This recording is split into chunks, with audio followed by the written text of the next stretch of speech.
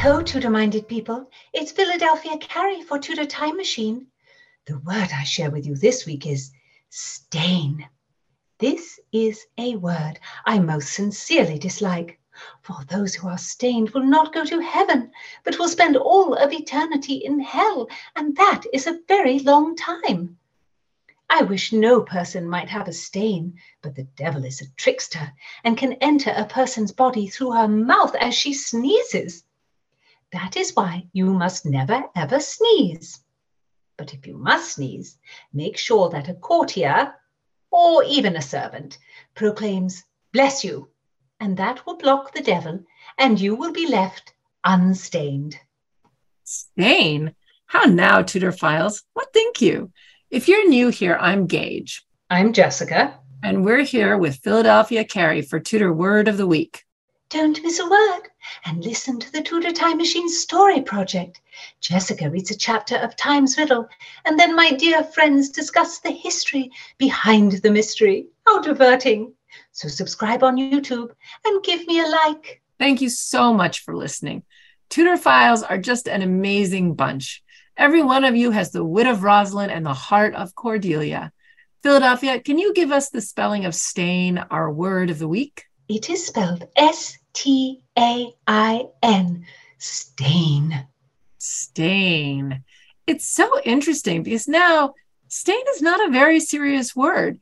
It's just kind of descriptive. If you spill something on your clothes or your dog gets in the car with muddy paws, you would just say, "Oh, my pants are stained," or "My car is stained." But in the 16th century, it's a black mark on your soul.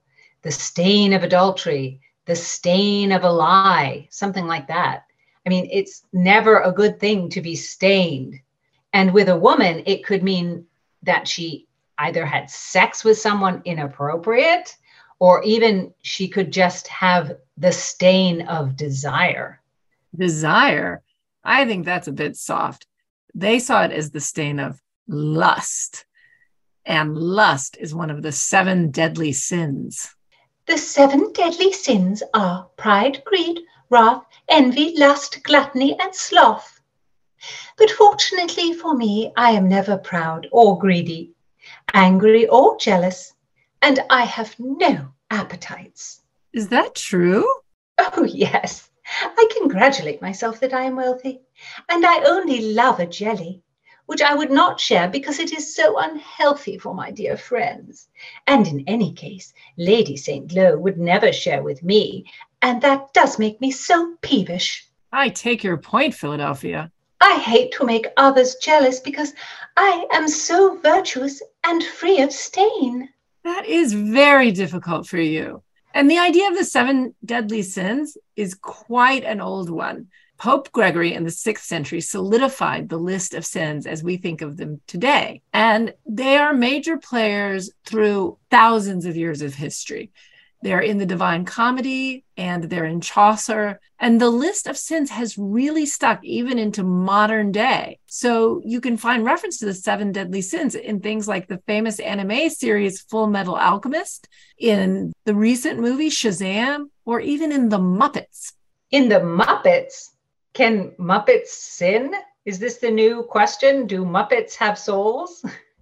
But our example of the word stain does not come from our virtuous Philadelphia, but does come from a play by Thomas Heywood, The Fair Maid of the West. And I have to say, I do think Muppets have souls. Yes. Well, The Fair Maid of the West is a rip-roaring adventure play. They had really almost every genre we have today, except, I guess, technically science fiction. I do wish there were Tudors in space. That would be so fun. The Fair Maid has 2 parts.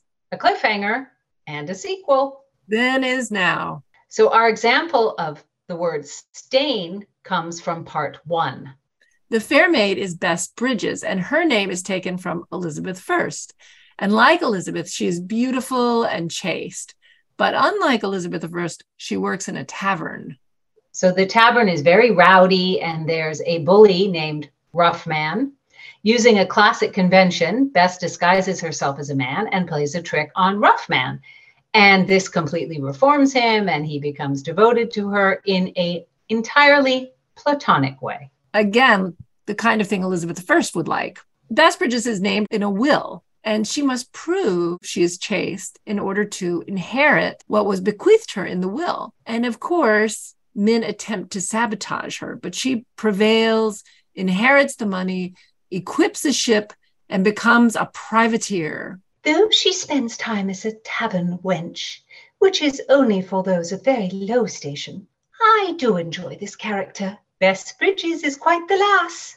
Yes, and the man who wants to prove that Bess is not as virtuous as everyone believes is named Goodlack.